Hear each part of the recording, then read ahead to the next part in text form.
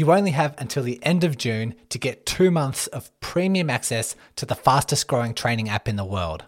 The Motive app gives you a customized training plan no matter what race you have on your calendar. You can use code SMARTER2 when signing up at mymotive.com, but like I said, this offer is going soon, so take action now. On today's episode, transitioning from runner to triathlete safely with Taren Gesell. Welcome to the Run Smarter podcast, the podcast helping you overcome your current and future running injuries by educating and transforming you into a healthier, stronger, smarter runner. If you're like me, running is life, but more often than not, injuries disrupt this lifestyle. And once you are injured, you're looking for answers and met with bad advice and conflicting messages circulating the running community. The world shouldn't be like this. You deserve to run injury-free and have access to the right information. That's why I've made it my mission to bring clarity and control to every runner. My name is Brody Sharp. I am a physiotherapist, a former chronic injury sufferer, and your podcast host. I am excited that you have found this podcast and by default become the Run Smarter Scholar. So let's work together to overcome your injury, restore your confidence, and start spreading the right information back into your running community. So let's begin today's lesson.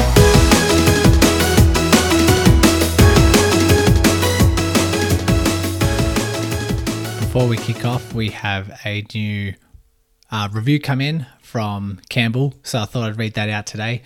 So Campbell wrote, informative, relevant, and detailed. Brody does a great job seeking out interesting topics and guests who are able to discuss and explain information that is relevant and practical to a wide range of runners, and it's very helpful. So thanks for that, Campbell. Today we have Taren Gesell, or more commonly known as Triathlon Taren, on a whole bunch of social media accounts, very active on YouTube, on Instagram, and his podcast, Triathlon Taren. And triathlons have been a bit of a passion of mine. I do hone in more on the running. I do love running as well, but think we can learn a lot from the sport of triathlon. And have a listen, see what you think. If you've been thinking about doing triathlons for a while, then this is a good episode to see how to transition and how to start integrating some swimming and some cycling into your weekly routine. I chime in with a few of my experiences going from runner to triathlete as well. And I also chime in with some added benefits to being a triathlete compared to running when it comes to injury prevention and injury management, especially towards the end. But Taren does a great job. I'm so excited to have him on. We dive into the common objections people might have or reservations when talking about becoming a triathlete, exactly how to balance out your training, what the hell do we do when we have to start swimming, and just how to do it really safely. I'll include all of Taren's social media links into the show notes if you'd like to follow him on YouTube, Instagram, or follow his podcast. He does mention about the podcast at the end and who will benefit, what the podcast actually entails. And like I said, he was a great guest to have on. So let's bring him forth now and dive into the interview. Taren, welcome to the podcast. How are you today? I am phenomenal. We actually have sun out. I live in Winnipeg in Canada, where we get minus 40 for weeks on end, and it's actually above freezing.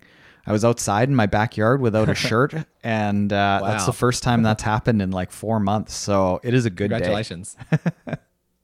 Is it still cold, but you wear shorts anyway because it's not freezing? Well, a little bit, yeah. It'd be relatively very cold for you, but to me, it feels super warm. So in Celsius, today we're around 2 degrees Celsius. And that to me is like, oh my goodness, walk around in shorts. Or I'll go for a run and we'll all be in shorts and no gloves and mitts. But then come fall, if we're going for a run in that type of weather, we're all bundled up again. So like you're all just like kind of used to different things relatively. So I imagine you would be walking around in beanies and giant parkas at that weather. And probably, meanwhile, yeah. I'm thrilled because I'm in the backyard in my shorts. Well, it's nice to take any like little advantage, any little sunlight just to, strip off and start running with some freedom. Exactly. Yeah. If for those who aren't familiar with you, do you want to just introduce yourself and how your career as manifested into Triathlon Taren? Yeah, so I would be best known as Triathlon Taren online, which kind of is sort of funny because it all just really started out as a hobby. I wanted to create something that it satisfied my creative juices, and this started about 6 years ago. I was an investment advisor, and I wasn't super happy in my role, and I wanted a creative outlet, but as an investment advisor, there's not a whole lot you can do that's creative. Like I can't put together a portfolio of stocks and be like, ooh, that's a really creative portfolio of stocks. So I needed something else to do. And I liked making just short videos, like cutting things together on iPhones. Didn't really know what I was doing, but I started making videos about when I was happiest. And when I was happiest was when I was out swimming, biking, running, challenging myself in races. And I wasn't a coach or an elite athlete. I was just an age grouper who had kind of got over that hump of understanding how to start training for a triathlon, how to get to those first couple races without injuring myself or just doing a pile of training that wasn't at all successful because I'd gone through those mistakes. And I just started sharing some of the tips that I had learned over the 5 or 6 years that I had been doing triathlon up to that point. And I never thought that it would really turn into anything besides maybe if I hit it out of the park, I could get some free energy bars or free energy gels at some point in my life. And now 6 years later, it's a full-time business. My wife and I both work in it full-time, and we've got somewhere around 12 to 15, depending on the week, subcontractors all around the world. And everything we do is built around helping adult, amateur, endurance athletes get into the sport and get to a start line and feel confident that what they've done is going to prepare them, that they're going to have a good day. Great. And that's why I'm excited to fire some triathlon questions at you, because I'm excited to hear what you have to say. I think a lot of the recreational runners, well, some recreational runners might consider doing some triathlons, but hopefully we get someone who's just thinking about it or someone who hasn't thought about it. Maybe we get them across the line on this interview. So we'll see how we go. I guess the very first question to start off is, why should a recreational runner consider diving into triathlons? Well, I joke that they shouldn't, that nobody should, because it would be cheaper and less time consuming to take up drugs than triathlon. It's a very addictive sport. It's a very expensive sport, especially when you compare it to running, where as long as you've got a pair of shoes, you don't even need a heart rate monitor, a GPS watch. In triathlon, it's just so damn expensive.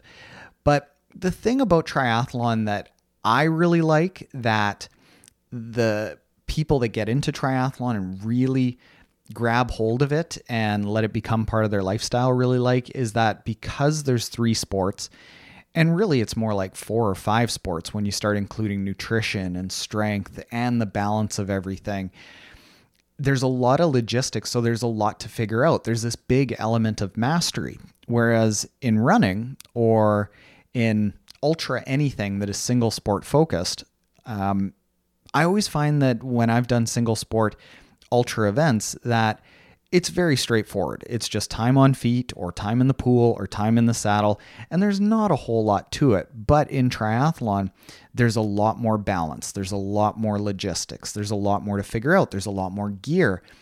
And I personally like that. And I think that's the type of person that gets engrossed in triathlon because there's so much to figure out. I think what got me over the line was watching one of my mates finish an Ironman. I didn't know much about triathlons at that stage, and I was probably 1 year into running.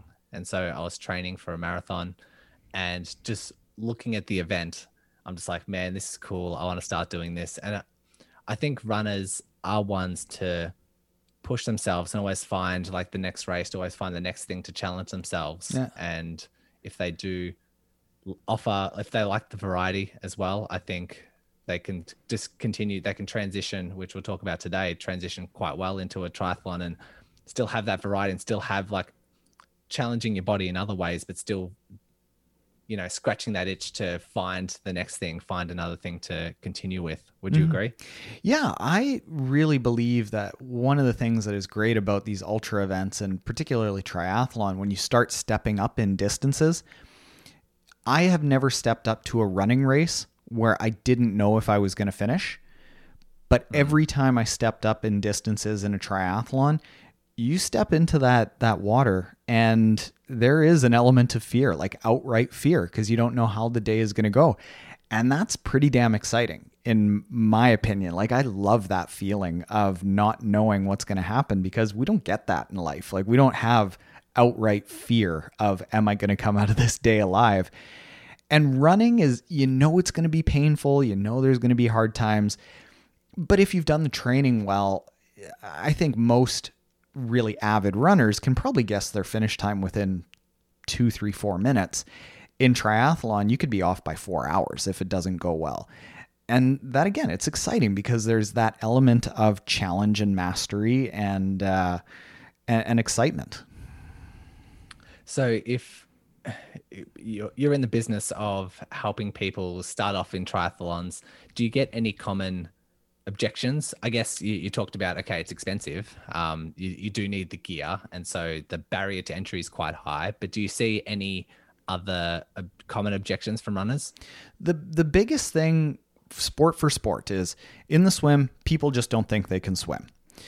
In the bike, people don't have the money to get the bike. In the run, people say, I'm just not built for running, because people have a history of, as you've built a business around, of getting banged up, of not feeling good, of associating running with pain and injuries, and seeing people with knee problems and back problems, and seeing those guys from the 80s that used to put out 100-mile weeks, and then they all have knee problems and fake hips in their 50s and 60s. They associate that is what running is. And they just assume that, well, there's running in triathlon, so that's what's going to happen. And I thought that was the case. I hurt really bad for probably the first 18 months of getting into it. And what I started learning, that was one of the big mistakes that I learned or that I went through when I first got into triathlon, is that the nice thing about triathlon as it relates to running is that running is actually a really, really small part of the race. Having a good run is really critical, but most pro triathletes, when you look at their overall training peaks account, their overall training load and their training time, running is only about 25%. So it means that you can focus a lot more on quality, a lot more on good form running, low intensity running, and running is kind of just supplementary to your overall level of fitness, as opposed to going out and banging out 100, 120 mile weeks to get to that marathon. So it ends up being a lot less daunting once people see, like, oh, wow, I just really need to be proficient in swim, bike, run. I don't need to be a star in any of these things. And I think that helps people get over that hump of not thinking they can ever do a race. What about what you mentioned when people say, I just can't swim? Because that's what I hear a lot of, not when I ask people if they should start, but when people hear them training for a triathlon or doing a triathlon, they're like, oh, you have to do the ocean swim. Yeah, no, I could never do that. I'm okay on the bike and I love running, but I could just never do an ocean swim. Do you have any advice for them? And or do you just say, just try it and see how you go? I was that person. I was terrified of the water, and I could not put my face in the water without freaking out. And the really downside to, I think, how a lot of coaching, how a lot of master's programs are structured is that the coaches that are there, very, very well-meaning folks. I've never met a swim coach who didn't have the best intention for all of their athletes, but most of the swim coaches that are out there are former swimmers. So they don't know what it's like to be a 30-year-old that maybe took some swimming lessons as a kid, but didn't really understand how to swim. They don't really know how to do front crawl. They know how to not drown. So when a new triathlete hops into a master swim program or a triathlon swimming program, or just goes to the pool and starts seeing people do laps, so they're like, oh, well, I'll just go do laps. What they experience is panic. It's that same panic because they put their face in the water, they freak out, they can't breathe, they feel like they're sinking, and then there's the swim coach on deck saying, well, get a high elbow catch or get a high elbow recovery and you need a 6-beat kick. Meanwhile, you're standing on the side of the pool going, I can't even breathe. And all of the coaching out there is for the high elbow catch and the high elbow recovery and the 6-beat kick. What we like to focus on is just get comfortable in the water. Learn how to float. Learn how to be face down. Learn how to put your face in the water without freaking out. Learn how to blow bubbles the second your face goes into the water, and start getting comfortable in the water and just be like a log. Float on the surface of the water. Because if you can stay relaxed and keep your breath and keep control of your breath in the swim, then you can worry about the high elbow recovery, the high elbow catch, the right 6-beat kick. But if you can't do that, you're going to be struggling for years just hoping to get through the swim. And then when you get to a race, you're still going to have that same panic response.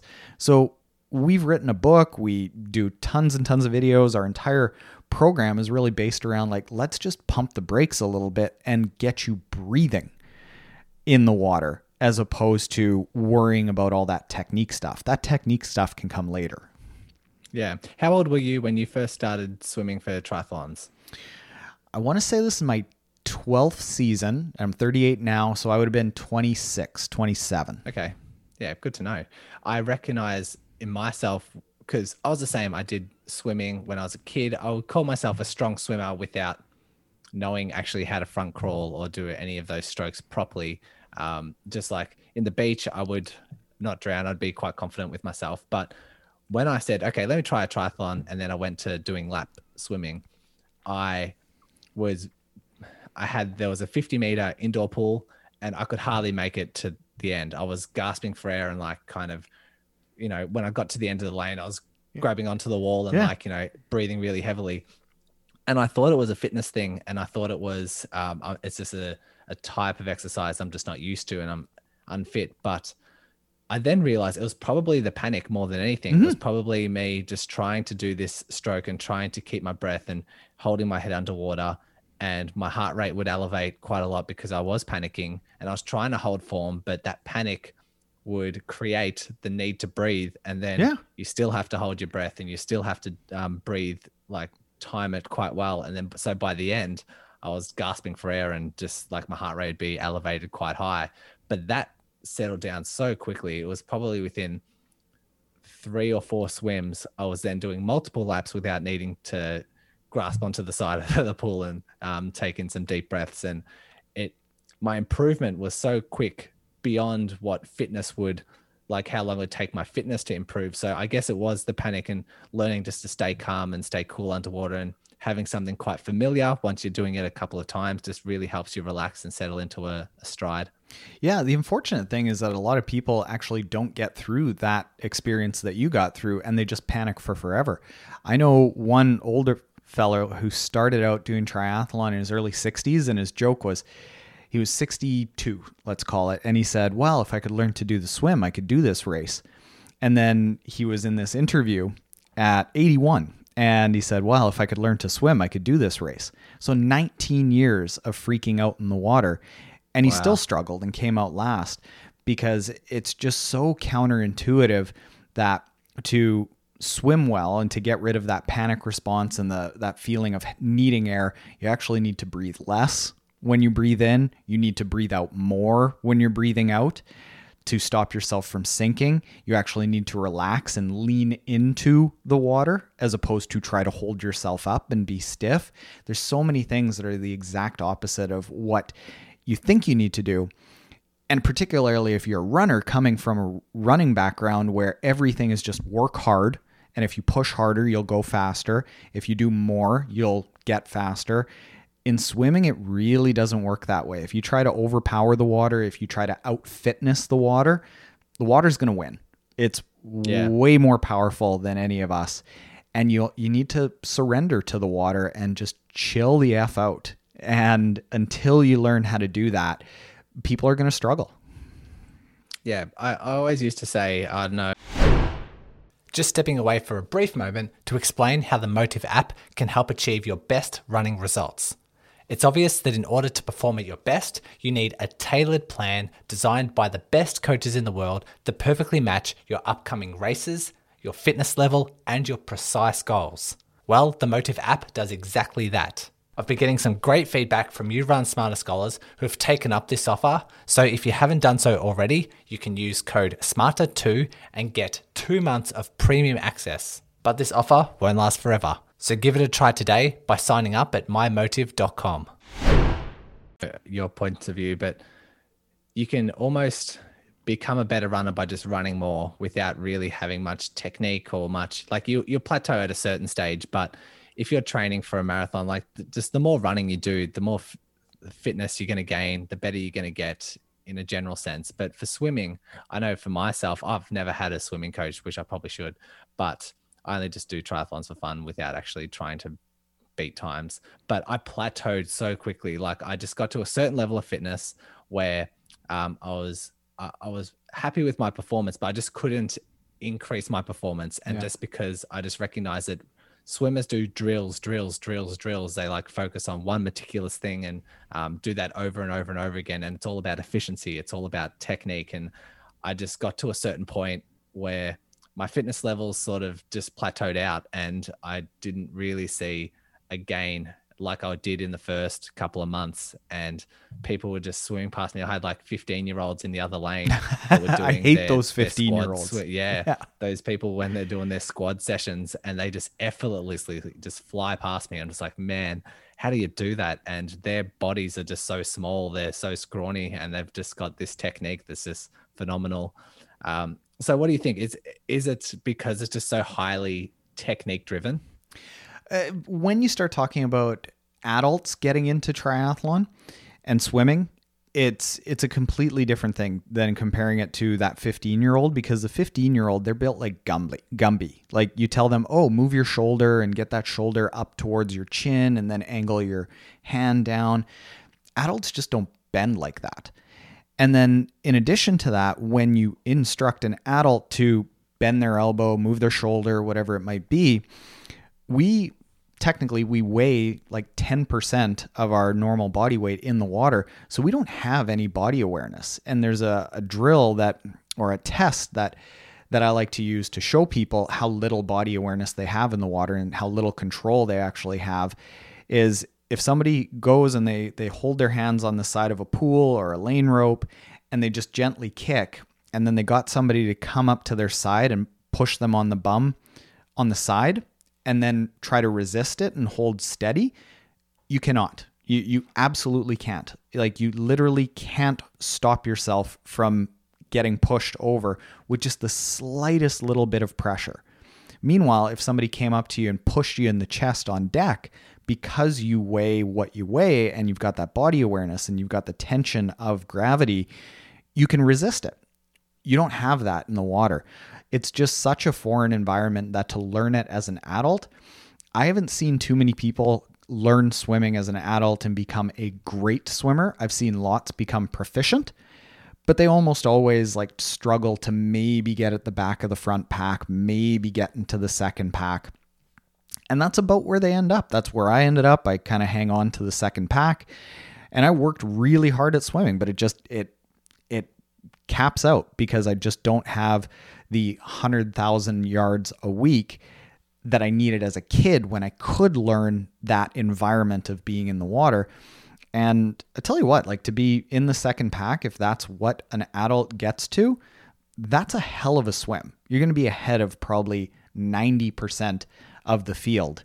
And you're not going to gain a whole lot by getting up to that second or that front pack or the front of the second pack. So at that point, you're proficient. You're done. I think move on to the run and the bike after that. Cool. And when you're talking about body weight and types of athletes, I know you have talked about in the past the difference between, or like what sort of body type a triathlete can be, or what body composition an athlete can be to dive into triathlons. What are your thoughts on that? Is there anyone who shouldn't be a triathlete? Is there someone who might be more advantageous to start triathlons? Where do we sit on that?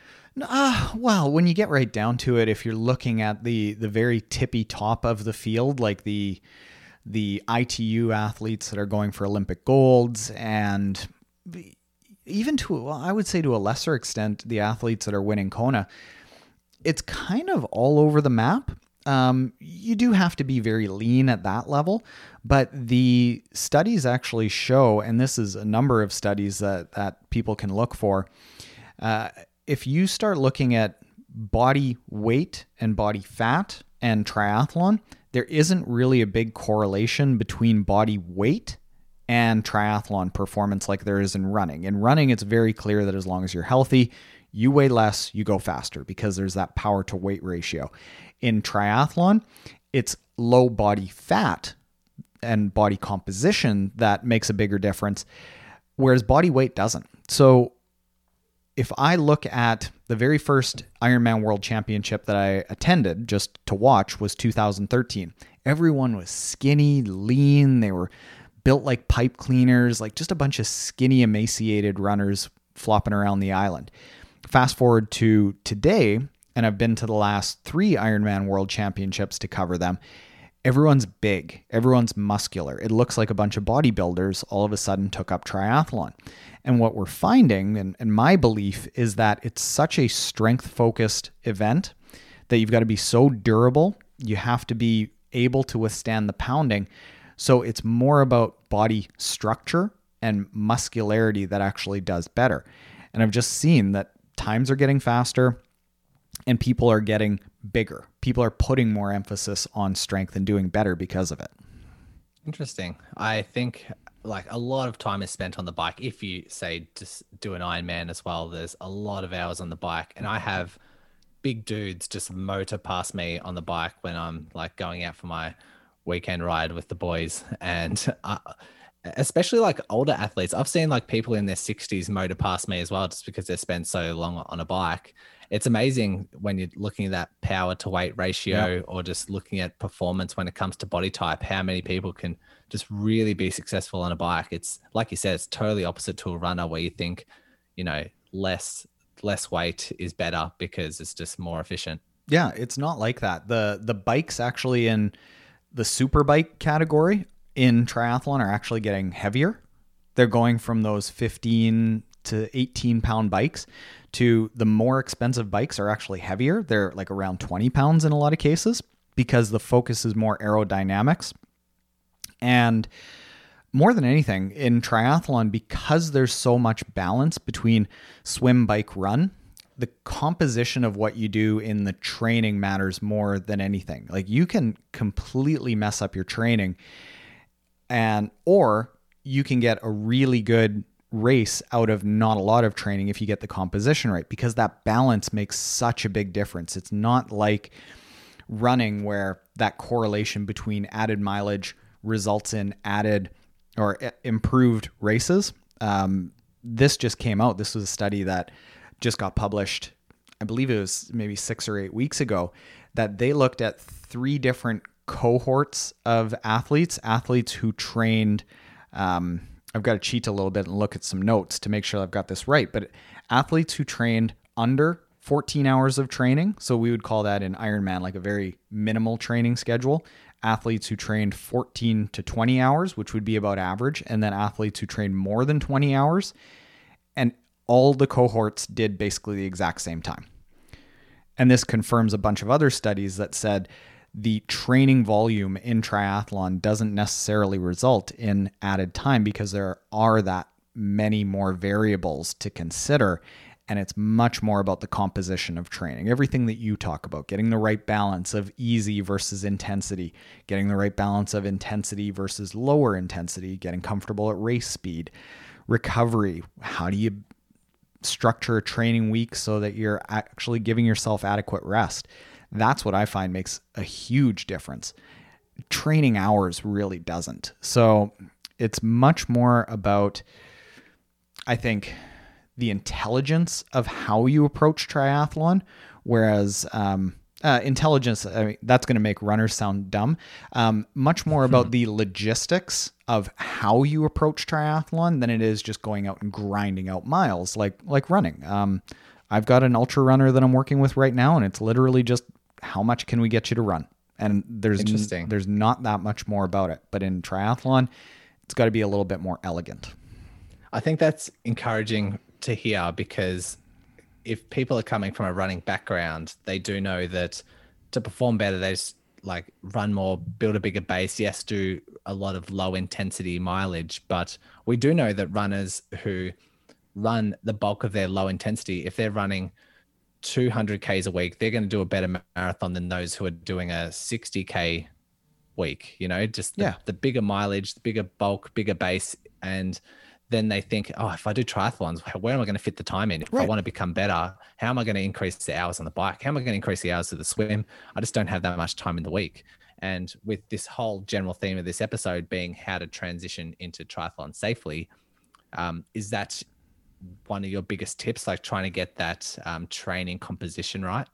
Yeah, the training composition is right. And I can give a fairly basic breakdown. And if athletes follow something along these lines, I think that they're going to have a really good experience. What I like to do is bookend some sharp training during the week, Monday and Friday, make it easier training, whether it's an easy bike, an easy swim, an easy run, just make it easier.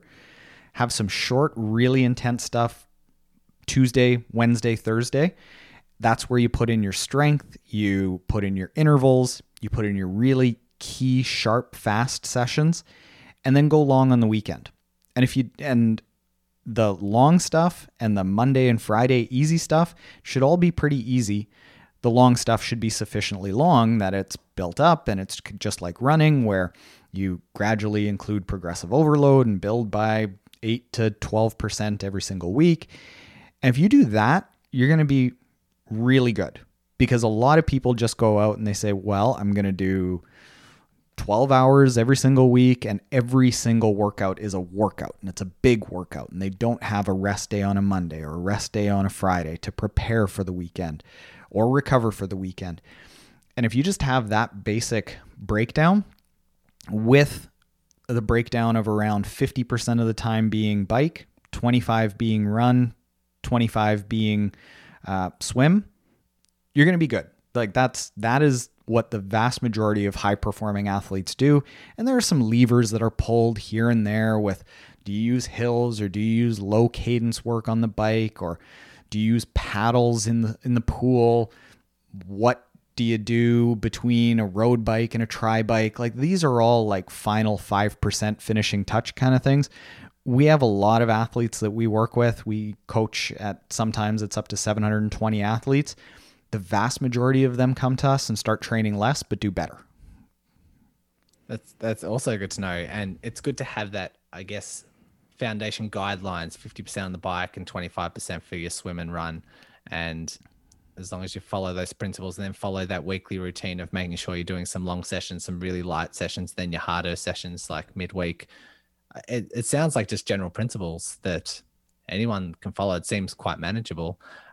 Coming in from a patron question, Sam asks, can you train for a triathlon but still have your favorite exercise, i.e. being like a run? So can you favor the run throughout and just hit some swims and rides here and there, or do you have to stay fully dedicated to triathlon training?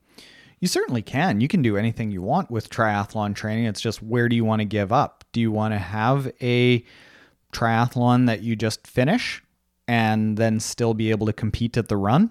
Then by all means, yeah. Change that to 50% running and then 25% of the swim and the bike, or even 10% of the swim and 40% of the bike. You're going to give up something if you start doing multiple different exercises.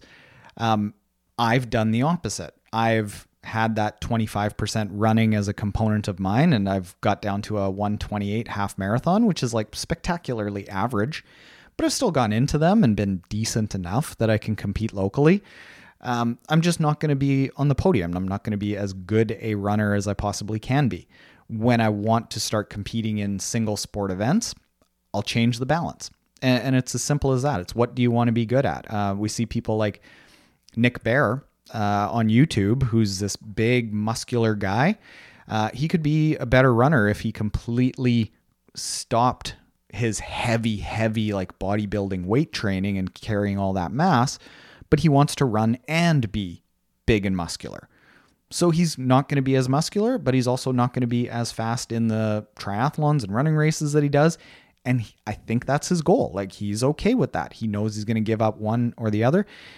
You can definitely do both. It's just, where do you pull the levers on the breakdown of what you're focusing on? I think if I can add into that as well, I know a lot of runners, when they very first do an event, their first goal is, I just want to finish. I just want to have fun. I just want to finish, or just do it continuously. And I think if someone's starting in with triathlons, I think that should definitely be a good goal, just to finish the race, have a good time, and just put in some training enough to finish. And so you could definitely do that. And for me, I just love triathlon days. I just love being involved in it. I love the training for it. And my goal is just to finish, but kind of challenge myself a bit. But I think maybe 15% of my training would be swimming, just because that's the one I don't favor. Well, I don't enjoy doing. And I'm accepting of that. Like, if I come out of the swim back of the pack, I'm quite happy. I'm not disappointed in myself, because I know that's, how I've signed my agreement when I started training. This is how much effort I'm going to put in. But I think also you might say, oh, can I keep to my favorite activity, one of the disciplines? Can I just keep to that and do that as my bulk? As you get into triathlons, that might change that opinion. You might start enjoying the bike. You might start enjoying the swim and want to start balancing it out more, because you've given it a go, and maybe you're finding that variety is quite nice as well. And then you find yourself settling into that nice composition. Have you seen that? Have you seen people transition from favorite exercises? Well, I find it more going the other way. I'll find swimmers really start liking the other events. I don't find a lot of runners end up liking swimming. Nobody ends up really liking swimming. And runners, I find runners more than anything tend not to like the bike, because it's just so long. It's less exciting. It's a little more solitary. I find that single sport athletes do like the variety, but still gravitate towards that single sport. Just going back, something that I should say is, what I wouldn't recommend, full stop, is, say you are training big 100-mile weeks and to be that elite runner, and then just adding triathlon training on top of that. Whenever we see just adding more things and not adjusting, taking away in other areas, that's when you start suffering in both. You start suffering in triathlon and running and overtraining and all of those things. So just going back to, I think it was Sam's question. Like, you can still be a good runner, but I would still recommend peeling back some of the run. Yeah. And I hope that the listeners of this podcast know enough, they've listened to enough episodes to know that is not a good idea to pile on, like, just add things in and just hope that you're going to be okay, because we know that's just overloading the body. It's never a good sign. Yeah. Even in strength, like, if you go from 10-hour training weeks to 10 hours plus 2 hours of strength, it doesn't generate better performance at the start. Every study just shows that you have to peel back on some time to add in the strength, and then you can build back up. Yeah. Good timing to ask Melissa's question as well. Are brick sessions important? Do brick sessions work? And how long should the run be in our brick session? So let's start off with what actually a brick session is, and then we'll dive into the little components of that question. Good point. So a brick session is going from one exercise to another. There can be a swim to a bike brick workout. There can be a bike to a run brick workout. There can be a swim to a run workout, where people are doing swim runs. Most of the time people are talking about a brick workout, they're talking about a bike to a run brick workout. In my opinion, going from swim to bike is not terribly important, because you don't actually go swim to bike. You go from swim to run to bike, and that running period is a time where the reroute of the blood flow is happening. That's a more significant reroute of the blood flow. And what I like to get athletes doing is, as opposed to doing swim bike sessions, doing swim sessions where intermittently throughout the swim, you get up on deck, you do some jumping jacks or calisthenics, or run to the end of the pool, back, dive in, and then continue. And that teaches you how to reroute the blood flow pretty quickly. The bike to the run brick change, that's a big thing. When I was in my very, very first triathlon, really short race, 13-kilometer bike, 3K run, I had only trained a bunch in the swim, a bunch in the bike, a bunch in the run. I hadn't done any brick workouts, and I nearly fell down when I hopped off the bike. And one of the volunteers came up to me after the race and said, "How'd that feel when you hopped off the bike?" you're a first timer, right? So I'm like, oh my God, why didn't anyone tell me this? The reason that it's so important is because you go from swimming where your weight is displaced and your body's horizontal, so your blood flow is all horizontal. Then you're upright running a little bit around transition. Then you hop on the bike and the bike is holding up your body weight.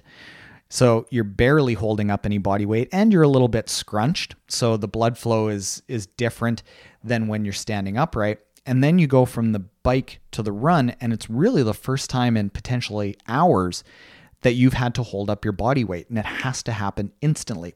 So that reroute of blood flow needs to happen really quickly. And when people aren't able to do that, that's when a lot of cramps set in. That's when you get a surge in intensity. And it tends to be a surge in intensity that causes cramps, not nutritional things, unless you really screw up your nutrition. So that surge in intensity of all of a sudden instantly having to hold up your body weight and run when you're fatigued, which is something that you really never have to do as a runner, is to start a run in a fatigued state. You have to do that in a triathlon. So I am a big believer in brick runs. I personally feel that brick runs can be short.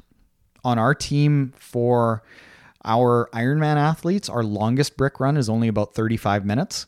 I personally feel that you can get as much out of a brick run that's about half the duration as a standalone run. There are some competing beliefs that running tired is never good, and some coaches never get their athletes to do brick workouts. But in my experience, what I see is that those coaches are coaching very, very elite runners and very elite athletes who are just extremely talented and can go from one to another. And essentially because those elite athletes are training 25, 30, 35 hours a week, they're doing a bunch of little mini brick sessions just with a long transition. For adults, I think that at minimum for a sprint race, you should probably do 6 brick runs before the race. And it just goes up from there. Probably about 9 to 12 for an Olympic distance. New triathlete, somewhere around 20 to 24 brick workouts for a half Ironman athlete. The more the better for an Ironman athlete, because you're going to be running really tired. And the more you can get comfortable with that, the better, in my opinion. If I can share my experiences with some of my first triathlons, I did my swim, and when it was like maybe the last 100 meters and you can see the shoreline, you can see the flags, you can see people stand up, I just went for it. And I'm just like, I've got energy here. And so I like used my arms and I kicked a lot. And then I got onto the sand, which is usually soft sand, and my legs were so heavy. I couldn't believe it. I knew where you were going with that. The legs over. I think most people have made this mistake. And then, yeah, it was just, I've never ran and felt so heavy before, and I was just going nowhere when I was just trying to push off the soft sand. It was just like the slowest shuffle you've ever seen. But then I learned as I was doing these triathlons, when it got to that last couple 100 meters, you can almost gas it, but it's all arms. You just like your legs just dangle, and then your legs just feel fresh when you get out of the sand and you start passing people as you get out of the sand. And I think also, now that I think about it, I came up out of the water really quickly. I was trying to like run through the water a little bit longer than, I was following what everyone else was doing, but I think they were making the same mistake. And you really should swim all the way up until it's like as shallow as you can, so that when you stand up, the water level is like at your shins rather than at your knees, and you have to, run through water. So I think there are some, I guess, timing things that can make a big difference with that transition. And I do remember during a couple of my first triathlons trying some brick sessions before the triathlon and doing exactly that. I would do kind of a hard session on the bike and then try and get off and try and run. And again, it just feels so foreign that your body, you're used to running a particular way, you're used to your body feeling a particular way when you're running, and then just being so foreign, your legs feel heavy and you feel like you can't really coordinate like you used to. And I felt like I was struggling, but for some strange reason, when I got off the bike and started running, I had this like internal process. I was kind of running like a 5-minute pace, but I was actually like a 4:20. Like I was running so much faster, but I felt really, really slow. And so I recognized that during a couple of brick sessions, which was strange. But what I realized, like I said, 6 sessions is probably really like probably in my experience, after about 4 or 5, 6 sessions, it just felt a lot easier. Yeah. Just getting those hard sessions straight off the bike and going for a run. Just felt like Yeah. I It was starts feeling back good, to right? running Yeah. my normal. Yeah. Yeah. There Really there cool. are a few moments in a triathlon that cause a spike in a heart rate. And because it's so long, and the name of the game in a triathlon is not the same as running. In running, it's like, how fast can you go? And you can go as fast as you possibly can, then collapse at the finish line. That's a successful run in a lot of cases. In a triathlon, if you are at that level of such a maximal exertion that you might potentially collapse, it's probably going to be a bad day. The name of the game is about energy conservation, and they call it like not burning your matches. In a race, the times that happens, that you burn matches and see like a big heart rate spike, and that's burning matches, is right at the start of the race. So I like to train people in swim training to go out hard and then cruise after, like do a hard 100 and then an easy 300 immediately after with no rest, or a hard 25 and then cruise into the next 75 for 100. So learning how to recover while you do it, so that big heart rate spike doesn't take a lot out of you. The other time is that exact time that you talked about, when a lot of people are like, all right, I'm going to kick my legs super hard to wake them up, or whatever they're doing at the end to like get out of the water quicker. That's going to drive your heart rate up. And then you're going to stand up, all of a sudden have to hold all of your body weight and take off a wetsuit and run through transition. That's going to jack your heart rate up. And then the other time is when you get off the bike. So if you just train yourself to be able to recover and or be calmer during those times, you're going to be able to execute the rest of the race better. You want it to be a lot more like a running race that's just steady, kind of steady as you go. You don't want big spikes in a running race. Like, nobody is doing 1K repeats in a marathon or a half marathon. You go out at a pace and you want to keep it steady. You want to do that in a triathlon as much as you can. Good point. I like that. And I do know you talk a little bit about the difference between a triathlon style run and what most people are used to, like a marathon style road running style. Yeah. What's the difference, and how can we take it as an advantage going into a triathlon? Well, road running style or track style running, it's that big, huge pendulum with your foot, where on the track you see athletes like Ben True or Meb Keflezighi on the marathon having that butt kick, like this huge pendulum. And they need that to get as fast as they possibly can, because they can be that athlete that their body is destroyed at the end of the race because they don't have to do something after. They're also starting at the start of the run with as much glycogen in their muscles as possible, as warmed up as they possibly can be. Running in a triathlon, you're starting at a deficit already. Like you basically are pretty much out of fuel at the start of a half Ironman and definitely an Ironman race. So it's all about energy conservation and how efficient can you be. So there's lots of ways that you can improve that efficiency, which I know you talk about, which is just frequent runs, shorter runs, letting your body figure out how to be more efficient. More than anything in triathlon, it's about being durable. So I like to use a lot of trail running to, I know that, say, track runners might not like trail running because it might slow down ground contact time and explosion off the ground. In triathlon, it's great. It's great for you because it makes those more durable muscles. More than anything, what you want to do with your technique, you can play with the efficiency through running more often. You can play with the durability through trail running and hill running. But if you can just tighten up everything, the triathlon run should be smaller. Everything should be smaller. It should be more lower leg driven as opposed to all full leg driven. So everything kind of is more like a shuffle, instead of your arms being these huge pistons that then push your legs. They should almost be somewhat locked. Some of the best runners in Ironman triathlon are Annie Haug and Patrick Lange. They both have the same running coach. And in both cases, you look at their shoulders and their shoulders are elevated about a half a centimeter, just enough to kind of lock in their shoulders where they are. So there's not a huge amount of torsion, torso movement from one side to another. It's limiting a lot of the movements, and it's more like a shuffle than it is that big springy run. Because if you try to do that big springy run on legs that are beat up from being on the bike for however many hours you've been on the bike, you're going to get a cramp immediately because your body is not used to that. Like that big springy run is hard on the body. Try doing a Meb Keflezighi or a Ben True style run for 100 meters. Most adults can't do it, let alone do it after a swim and a bike. So it needs to be very, very small, more lower leg and much more limited in the movement.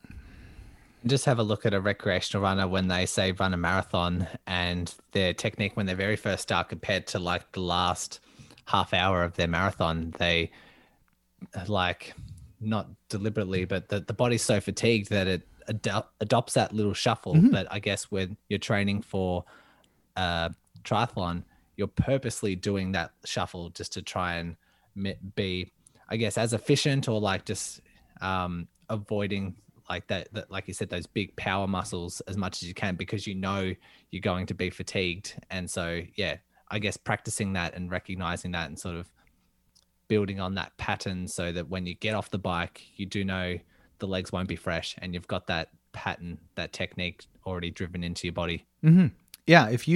There's some videos that I've done where you can calculate what people are able to consume in their gut and process through their gut with gels or chews or bars or whatever it is. We basically know that number is somewhere in between 60 and 90 grams of carbohydrates or whatever it might be, whatever the source of fuel is per hour. You know, people are starting with about 2,000 to 2,500 calories of glycogen in their muscles. And you know, well, the one big variable is how much fat people are able to burn. But if people haven't done any fat oxidation training, you can do the math and people are running out of fuel really quickly. So, and that's just normal. That's part of the deal. And it's okay. And it's part of being a triathlete. So when you know, all right, I've got to run a marathon, but I'm doing it starting in a depleted state, just by default, it's how much energy can I possibly conserve? How easy can I make it? Yeah, good point. As we wrap up today with this general theme being how can we transition from running to triathlete efficiently, safely, is there any final tips that we haven't discussed yet that you wish the recreational runners knew? The recreational runners who are really diehard runners might not like this information, so I might not ever get on your podcast again here, bud. But it's to peel back a lot more than you think you need to on the run. The triathlon, it's largely a bike-focused race. The correlations between a good swim, a good bike, and a good run and a good triathlon time, it's about 0.60 is the correlation for swimming. 0.90, so much more highly correlated for the bike. 0.89 roughly for the run. So you might say, well, my bike and my run have to be super, super strong. But that good run could be a result of a good bike. It doesn't necessarily work the other way, where if you focus on running, your bike is going to be marginally better, but not significantly. But if you just turn into an absolute beast on the bike, you're going to have a strong bike and you're going to be fresh for the run, which means you're probably going to have a better experience. That's why that breakdown is like only about 25% of the time is running. So peeling back on the run to allow you to spend more time on the bike and more time potentially swimming, which is low impact, so you're not going to be as beat up when you do actually run, is going to be pretty key. So for the people that are used to being, real road warriors out there and always just loving pounding the pavement, peeling back is going to be a safer way to do it. But big thing is just to have fun with it. So whether you want to be that runner who dabbles in triathlon or a triathlete who dabbles in running, that's up to everyone. big thing to know is just like running is really, really hard on the body, and it's much harder on the body when you have to combine it with swimming, cycling, and strength training. So be extra, extra careful because we want to keep people doing running and triathlon races for a long time. Yeah. And if there's one thing I'll add as well is that triathlons, like I love the variety when it comes to triathlons. I do like changing up the demands on the body and just throwing different things at it. And as someone who swims a bit, especially when it comes to triathlon training, but will do a lot of bike riding, a lot of running, and a lot of strength training. The running within that component is the most, I guess, dangerous. Like runners get injured so often. Yeah. And it is because it's pounding on the pavement. It's that body weight, like you're doing 2 to 3 times your body weight through your joints every single step you take, which you just don't, you're obviously not going to get that for your swim. You're definitely not going to get that for your bike. You just don't accumulate the same loads. And so, first of all, when it comes to injury prevention, it can be quite nice for someone to have those varieties on offer throughout the week to just change the demands on your body. You're still getting ridiculously fit, but you're just not pounding the pavement consistently over and over, and would reduce the risk of those overuse injuries, because that overuse is due to repetitive natures, pounding the pavement over and over at the same repetition, the same ticking the legs over the same amount, and just loading specific parts of your body exactly the same every single step. Mm-hmm. But when you have someone who's on the bike, and when you have someone who's swimming and doing their strength training, just mixing things up throughout the week, you're going to get super strong, super fit, and you're just going to reduce that risk of being overloaded. And so it can be quite nice. But also on the other side, when you are injured, I know throughout a year, I talk about this a lot on my podcast, but when I am injured, and if I do get a niggle here and there, I have these options to now I can still manage this injury. Let's say, what's the last one? I had a foot injury and I did a lot more swimming than I usually do. I did a lot more bike than I usually do. And I did a lot less running than I usually do, because I knew the running was so much more on my foot. And so I can still continue being fit because I have several options to go with, because I'm experienced with all of those. And you can almost find every single injury in the body and say, okay, let's dial down this, let's turn this up so you can still maintain your fitness and still maintain an active lifestyle, just make sure we're paying attention to those symptoms along the way. But those who get really stuck are those who love running, only run, don't do anything else. And then they get a foot injury and then they can't run. And then they're just stuck, and mentally it's affecting them because they have no other options. And so for triathlons, even like, first of all, the variety is great. I love it.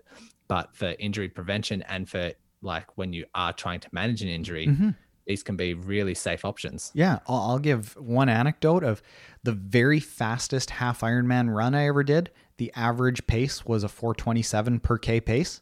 I don't know what that translates to in miles, but it's kind of irrelevant when you hear that the race that I did when I was horribly run injured, and the longest run I had done was 14K leading into that, and I'd maybe only run about 20 times leading into that race. The average run pace was 4:34. So like a difference of like 7 seconds per K, like barely different. And I was still able to train, and I was still able to race. Limped away from that finish line a little bit more than I did the 4:27, but I'm still able to be an athlete, still able to take part in endurance sports, even though I had what at the time was like a catastrophic Achilles injury. I could still be a triathlete. And yeah, that variety and the ability to go all in on one sport or another, I really like it. I really like being a single sport athlete, like seeing what I can really do in one sport. But at the same time, it's hard to be that super talented athlete year after year after year in one sport, because it just gets so repetitive for us. Yeah.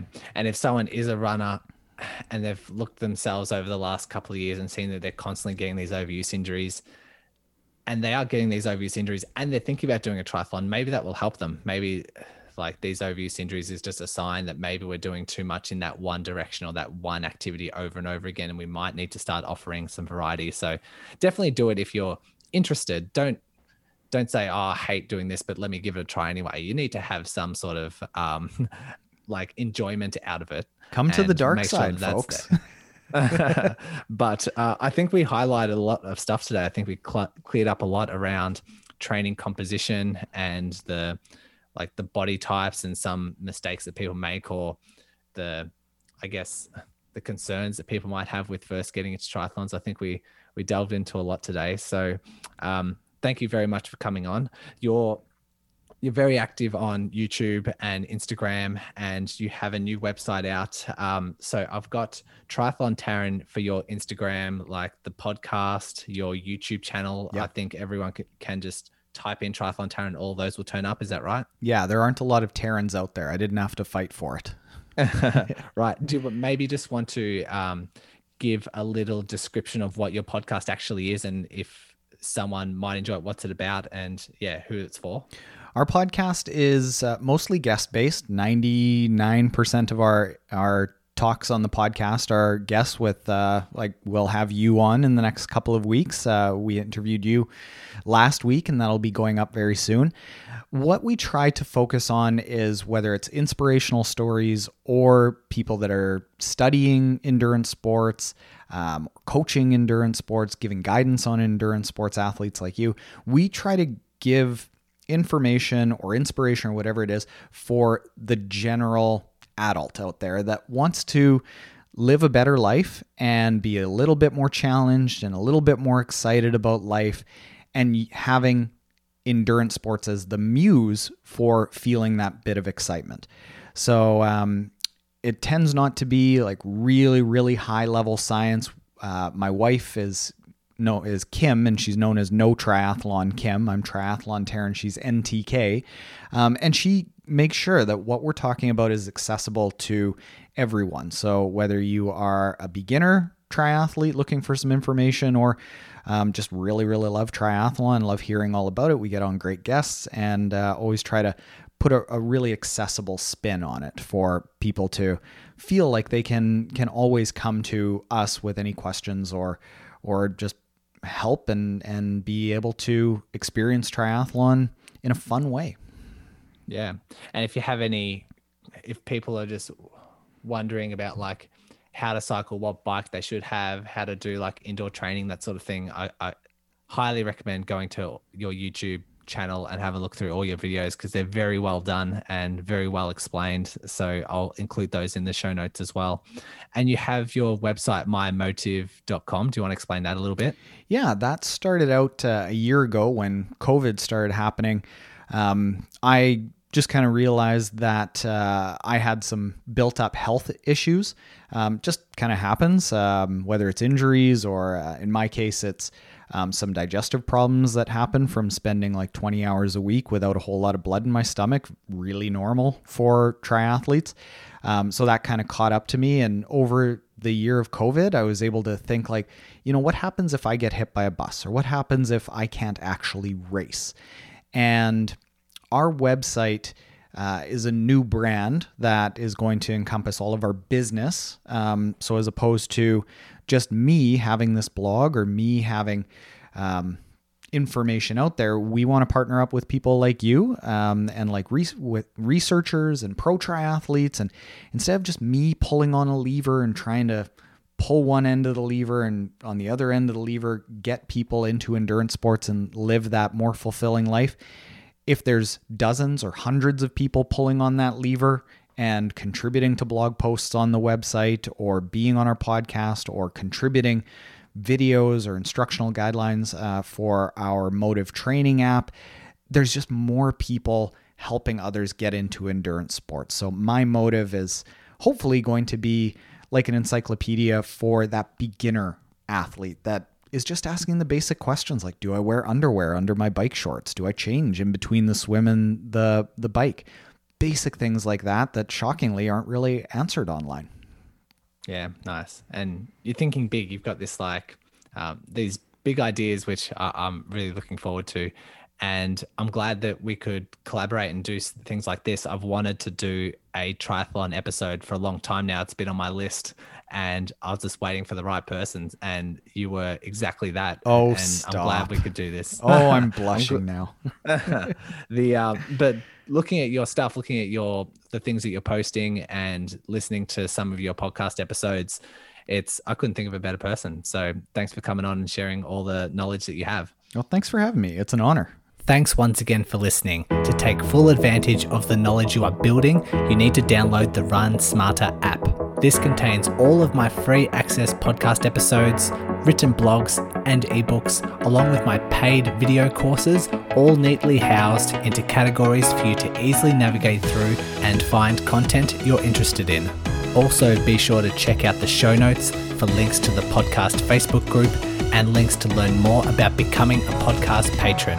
Who contribute $5 per month to get Inner Circle VIP access, including an invitation into the exclusive Patreon Facebook group and a complete back catalogue of patron-only podcast episodes, which you can access within the app. Also on the app, you can even find a link that takes you to my online physio clinic, where I assess and treat runners from all over the world, so I can be on standby if you ever need one-on-one physiotherapy assistance.